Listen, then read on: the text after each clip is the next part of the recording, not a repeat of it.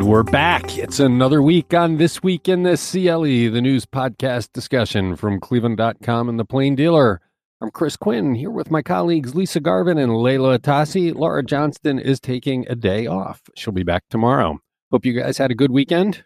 It was lovely weather. Mm-hmm. Perfect fall weather, right? I'm jealous of Laura for having the day off. Yeah, it's supposed to get up to 81 today. I guess this is that brief period of heat we get before the winter starts to set in. But man, we've gone deep without having cold weather. It's been lovely. Yeah, then the winter just comes on like a freight train. We won't ease into it at all. It'll just slam us. We'll see. We'll see. Climate change has changed all the models. We never know what we're going to get.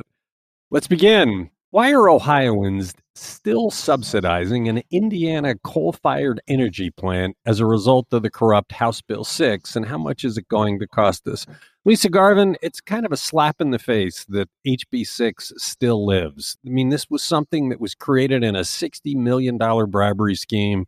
The whole thing was stinky, and yet pieces of it remain, enriching the power companies. And there seems to be no political will to get rid of every last vestige of House Bill 6 either. As people know who have been following the scandal, House Bill 6 was subsidizing up to $1.8 billion over the next 8 years for two aging coal plants. They're 60 years old plus. They were built in the 50s to supply power for a uranium enrichment plant, which was closed in 2003. So, yeah. Basically, the lawmakers are saying, or some of them anyway, that HB 6 repeal won't close these plants anyway, and they need this subsidy to protect their credit rating and to guard against wholesale energy price and fluctuations. So, and some have even argued it's not really a subsidy because the money's going directly from ratepayers to the utility. So they're trying everything they can to keep this intact. Yeah, it's a scam on the taxpayers. I mean, if they really believe in it, repeal HB 6 and actually have a debate about it, because they never debated this. This was never part of a public discussion. Coal is old technology. It pollutes the air. And you got Bill Seitz, who was the friend of HB 6, to his dying breath will defend this thing that stinks to the high heavens. It subsidized nuclear. It subsidized First Energy, which is a big electric provider. And it gives money to an Indiana coal plant. It's not even in Ohio, although I guess the smoke blows over into Cincinnati, so we get the worst of it. That's what they say. It's called the Clifty Creek plant, the one that's in Madison, Indiana. And apparently a couple of lawmakers traveled down there to take a look at it. And apparently it dominates the town. It's a tiny little town of 12,000 people. And this plant just looms over everything in the landscape there. And they weren't allowed to get into the plant. They tried to get into the plant and were turned away. But Bill Seitz, he said that, there have been a couple of bipartisan bills in both the House and Senate to repeal all of HB 6. But Bill Seitz says, well, quote, none of them are going anywhere in my honest opinion. So there you have it. What a legacy for Bill Seitz, the guy who will go down swinging on the benefits of HB 6. It's amazing that guy can look in the mirror. You're listening to This Week in the CLE. The bill came due Friday for two greater Cleveland leaders who abused their positions. What did judges have to say in sentencing former Cuyahoga County Jail Director Ken Mills and former Cleveland City Councilman Ken Johnson? Layla, it was just coincidence they were sentenced on the same day. Yes. So former jail director Ken Mills, he'll be spending 9 months in jail for 2 counts each of dereliction of duty and falsification. These are, of course, the charges that stemmed from all of his policies that allowed the conditions in the jail to be as awful as they were in the name of making a buck for the county. However, he won't be spending his time in the jail that he oversaw, unfortunately, which I think would have been a very appropriate sentence for him. So retired Summit County Common Pleas Court Judge Patricia Cosgrove, who sat on this case, called the conditions in the jail under Mills horrific. She was even raising her voice as she recounted how Mills had deprived inmates of food and running water and physical and mental health screenings, and then lied to county council about his role in blocking an effort to hire nurses in the jail. She said, "This is the United States of America. This is not a third world country. There's no excuse to treat other human beings in this manner." And then again, after imposing the sentence, she lambasted Mills. She said, "What you have done is unthinkable It's callous. It's indifference. I don't know how you can live with yourself or look at yourself in the mirror. Just really, really hard words for Ken Mills as he's being sentenced and hauled off. His attorney, Kevin Spelacey, of course, criticized the case against Mills as hypocrisy and said that the blame is deserved up and down the chain of command above Mills. Cosgrove wasn't having any of that. So let me ask something then. I mean, Ken Mills was doing what he did at the direction of County Executive Armand Budish. Armand Budish was the one that wanted to turn the jail into a revenue center by consolidating it and charging people all this money. And Ken Mills was the agent by which that was happening. How come Armand Budish has not come up in any of this? I mean, the Cosgrove was brutal with Mills. I mean, she laid into him as hard as I've heard a judge lay into somebody. But how do you not mention his boss, who was the original architect of this plan?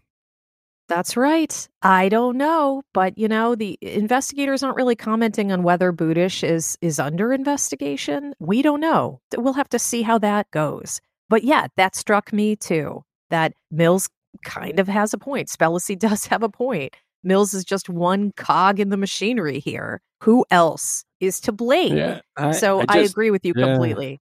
It's odd that he didn't come up. Okay, the Ken Johnson case is much more cut and dried. The other Ken.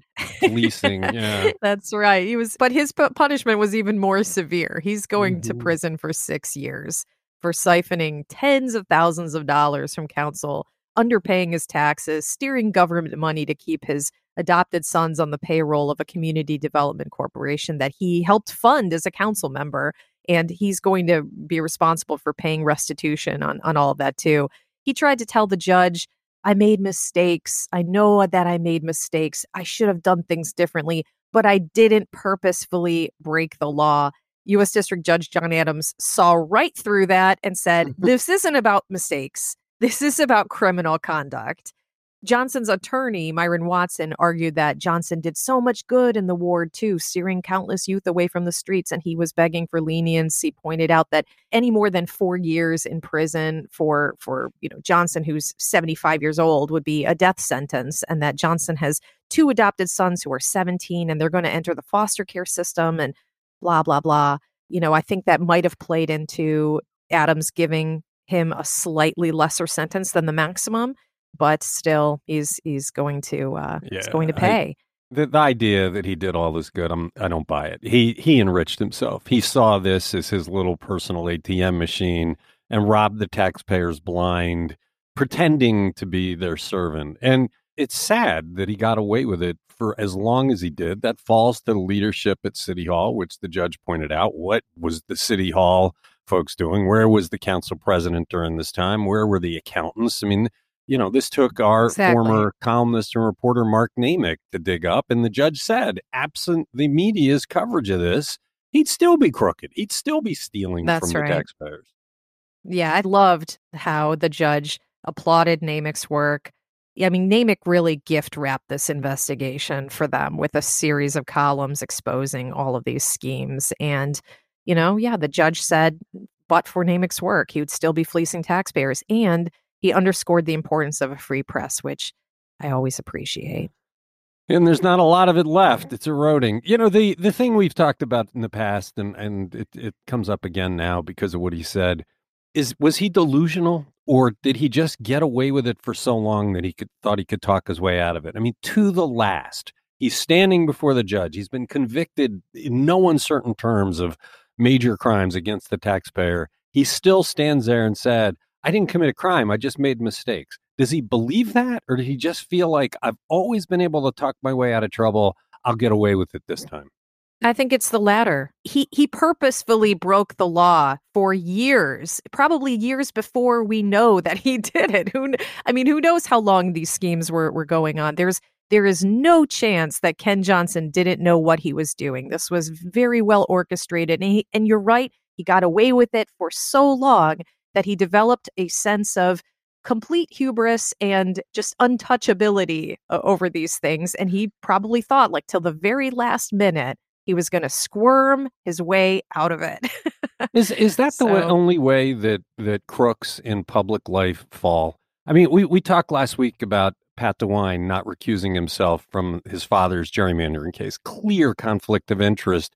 But do they get so full of themselves and so much hubris that they finally make the unforgivable mistake? I mean, there will be hell to pay for Pat DeWine eventually because of what he's doing. He's violating the judicial canons. We saw it with Jimmy DeMora, just overreaching in ways that are unthinkable, but because they get away from it so long. Larry Householder's another one. They just abuse the hell out of the public taxpayer. And is that the only way they get caught? That they get so power drunk and so full of themselves that they do things like Ken Johnson did? Well, to be honest, I think that there are two different kinds of people who are attracted to public office.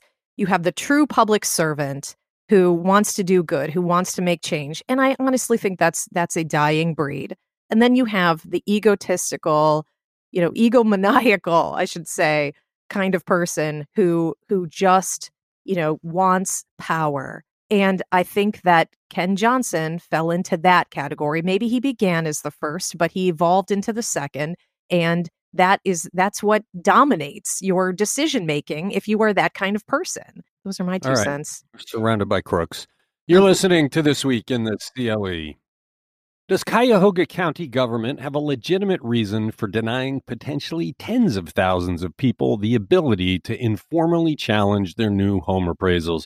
Lisa Garvin, in the past, after the appraisals have come out, people were given a chance to just go in, have a counseling session with somebody and make an adjustment without going through the official border revision process, which is much more formal and technical.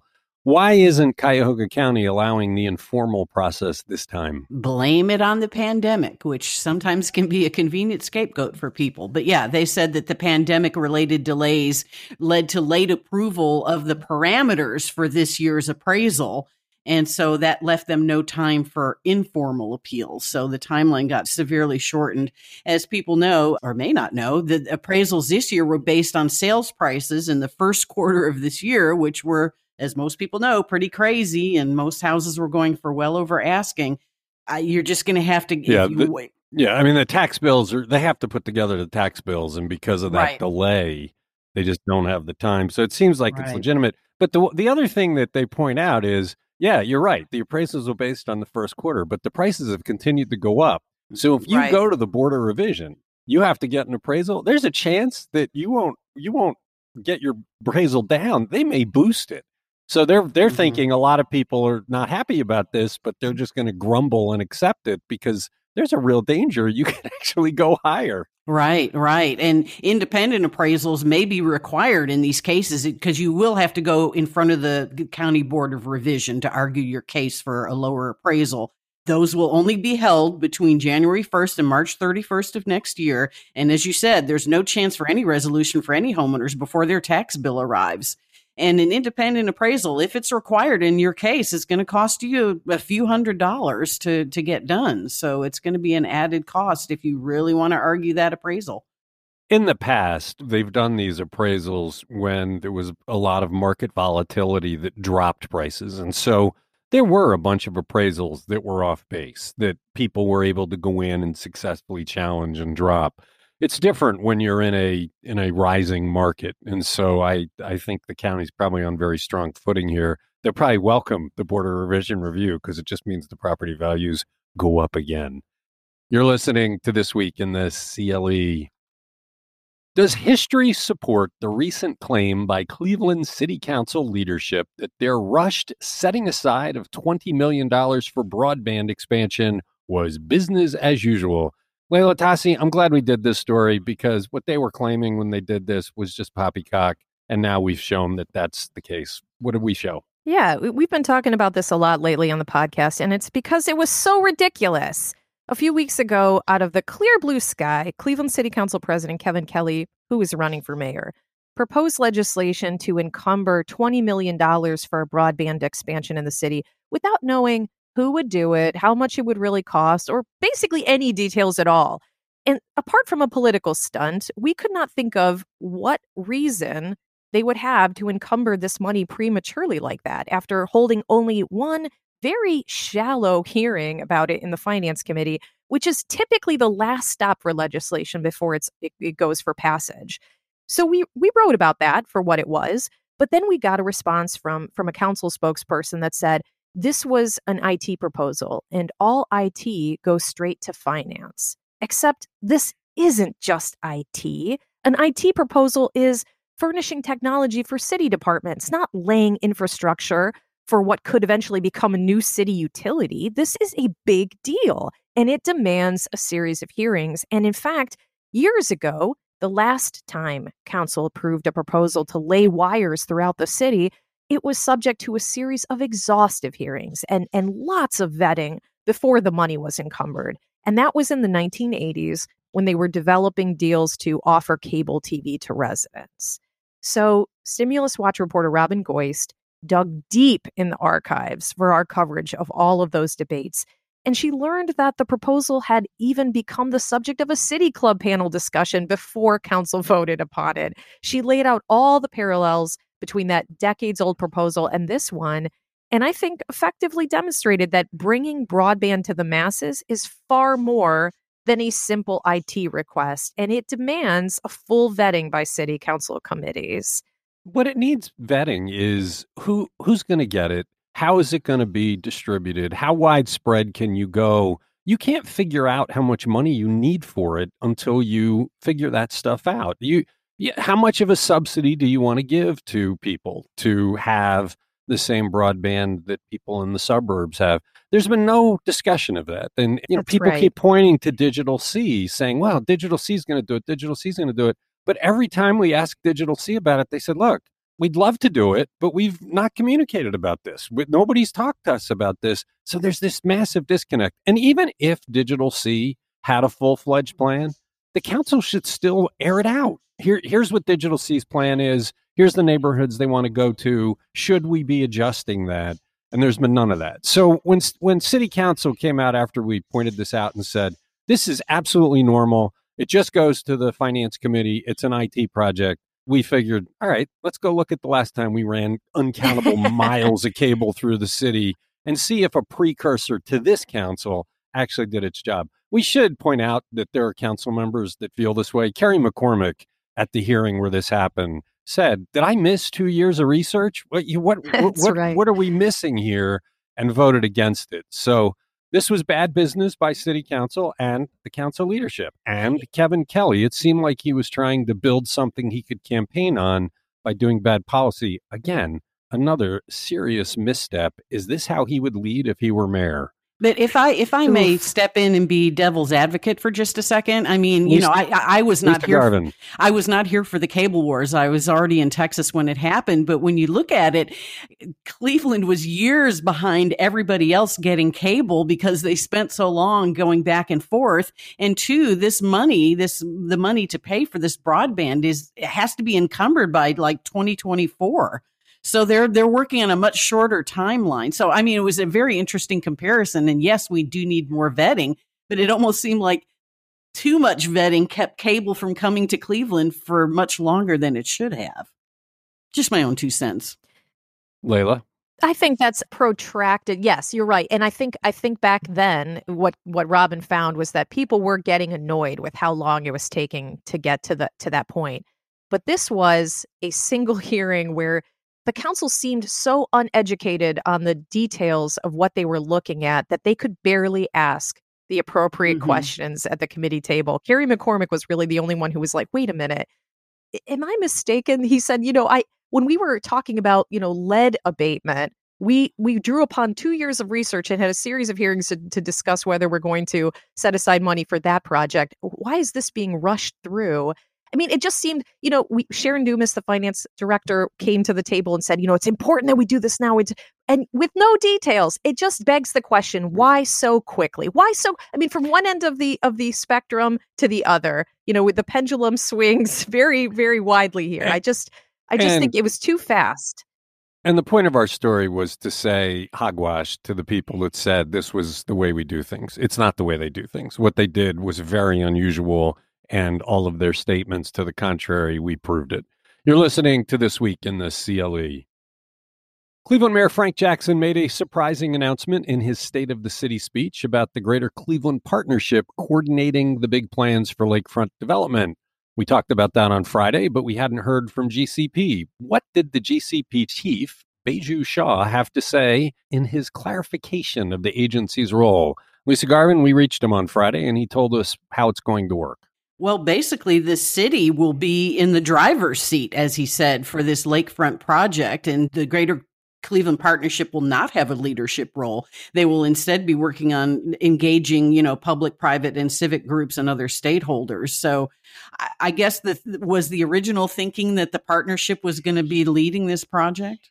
We didn't know because nobody had heard of this before the State of the City speech. But when Jackson said, hey, the GCP stepping out to take the coordination role, we were like, really? That's, we had heard that they were looking for somebody to manage it, to kind of take care of all of the paperwork and keep pushing it. And when Jackson said what he said, there'd been no precursor to that, so that we wanted to reach out. And it does seem like Baiju Shah was saying, yeah, it's not as much as you think. Yes, we'll be involved, but the city's in charge of this. Yeah, he's apparently envisioning like topic-focused working groups and then an overall long-term project management group. So, and they still have to work on a public input process for this $230 million project. But yeah, I don't know. With the new administration coming in, I don't know. Hopefully Justin Bibb's priorities for the lakefront will be the same as Jackson's, but it's kind of I would think the GCP would be better suited for a leadership role myself. Well, and you're presuming Justin Bibb's going to win there, but the GCP does survive administrations. Like, the next mayor could be a one-term mayor, and this is not a 4-year project. It'll take longer. And so having some continuity is what the GCP can provide. You're listening to This Week in the CLE. Let's talk about Mansfield Frazier, a signature Cleveland character who had the vision to build a winery on the grounds of demolished Cleveland homes. He died over the weekend. Leila Tassi, he's a guy that had just a bunch of different iterations of his devotion to the city.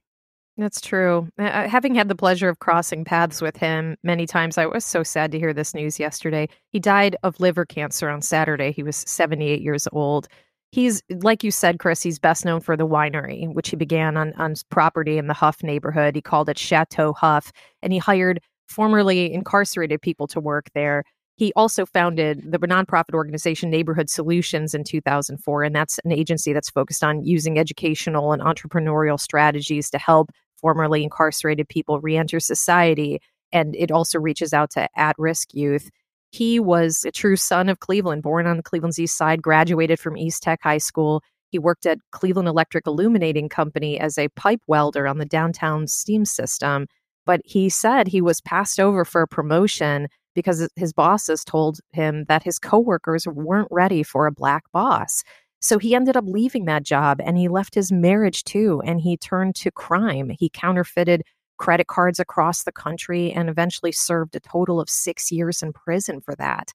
And then during one 27-month stint in Ashland, Kentucky, he used that time to turn himself around. And he taught himself how to write. He authored a book called From Behind the Wall, a collection of essays in which he shared his thoughts and his perspectives on racism in the criminal justice system. And then after he was released, he became a journalist. He wrote for publications like The Call-in Post, Downtown Tab, City News, and Cool Cleveland. So his life story was one of redemption, not just for himself, but for many, many others who helped transition into a productive life post-incarceration. I can't think of anyone quite like him in Cleveland. He and his influence will surely be missed here. Yeah, and he was a tireless advocate for it. You do have to salute the vision for the winery. I mean, this is following the foreclosure crisis, and houses are being torn down, and the city was vacuuming out.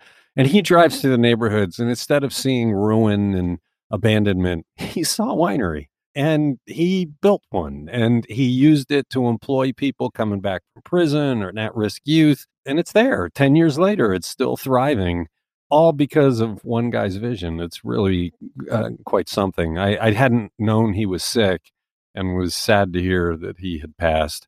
I'm sure there'll be a lot of people talking about him over the next few days. He touched a lot of people. You're listening to This Week in the CLE. Which Ohio Department of Government has the most employees? Lisa Garvin, it was a question we asked a couple weeks ago, and we had a reporter go out and find it. So let's talk about it. Number one by a long shot is the Department of Rehabilitation and Corrections with more than 11,400 employees, and that includes jailers, correction officers as staff, and so forth. Number two, distant number two, is the Ohio Department of Transportation with only 4,900 employees. And then rounding out the top five, DPS is number three at 3,539 people. Number four, Mental Health and Addiction Services with only 2,971. And then the Ohio Department of Jobs and Family Services is number five at 2,949. So what's wrong with this picture? I mean, we're spending a lot to keep people in prison, apparently, or putting more resources on keeping people in prison than we are than helping them with mental health and addiction services. Seems kind of lopsided to me. Yeah, you'd think that that kind of cost would get people to consider just who's behind bars and whether there is rehabilitation you could do outside of the prison system. The U.S. is one of the leading countries for putting people into prison. And when you think about the number of people employed in that system, it's quite a bit of cost for the taxpayer. Anyway, interesting to look at it from that light. I don't know that I would have predicted that, but it's logical that that's what it is. You're listening to This Week in the CLE. That does it for a Monday. We're a little bit short. Thank you, Lisa. Thank you, Layla. Thanks to everybody who listens to this podcast. We'll be back tomorrow.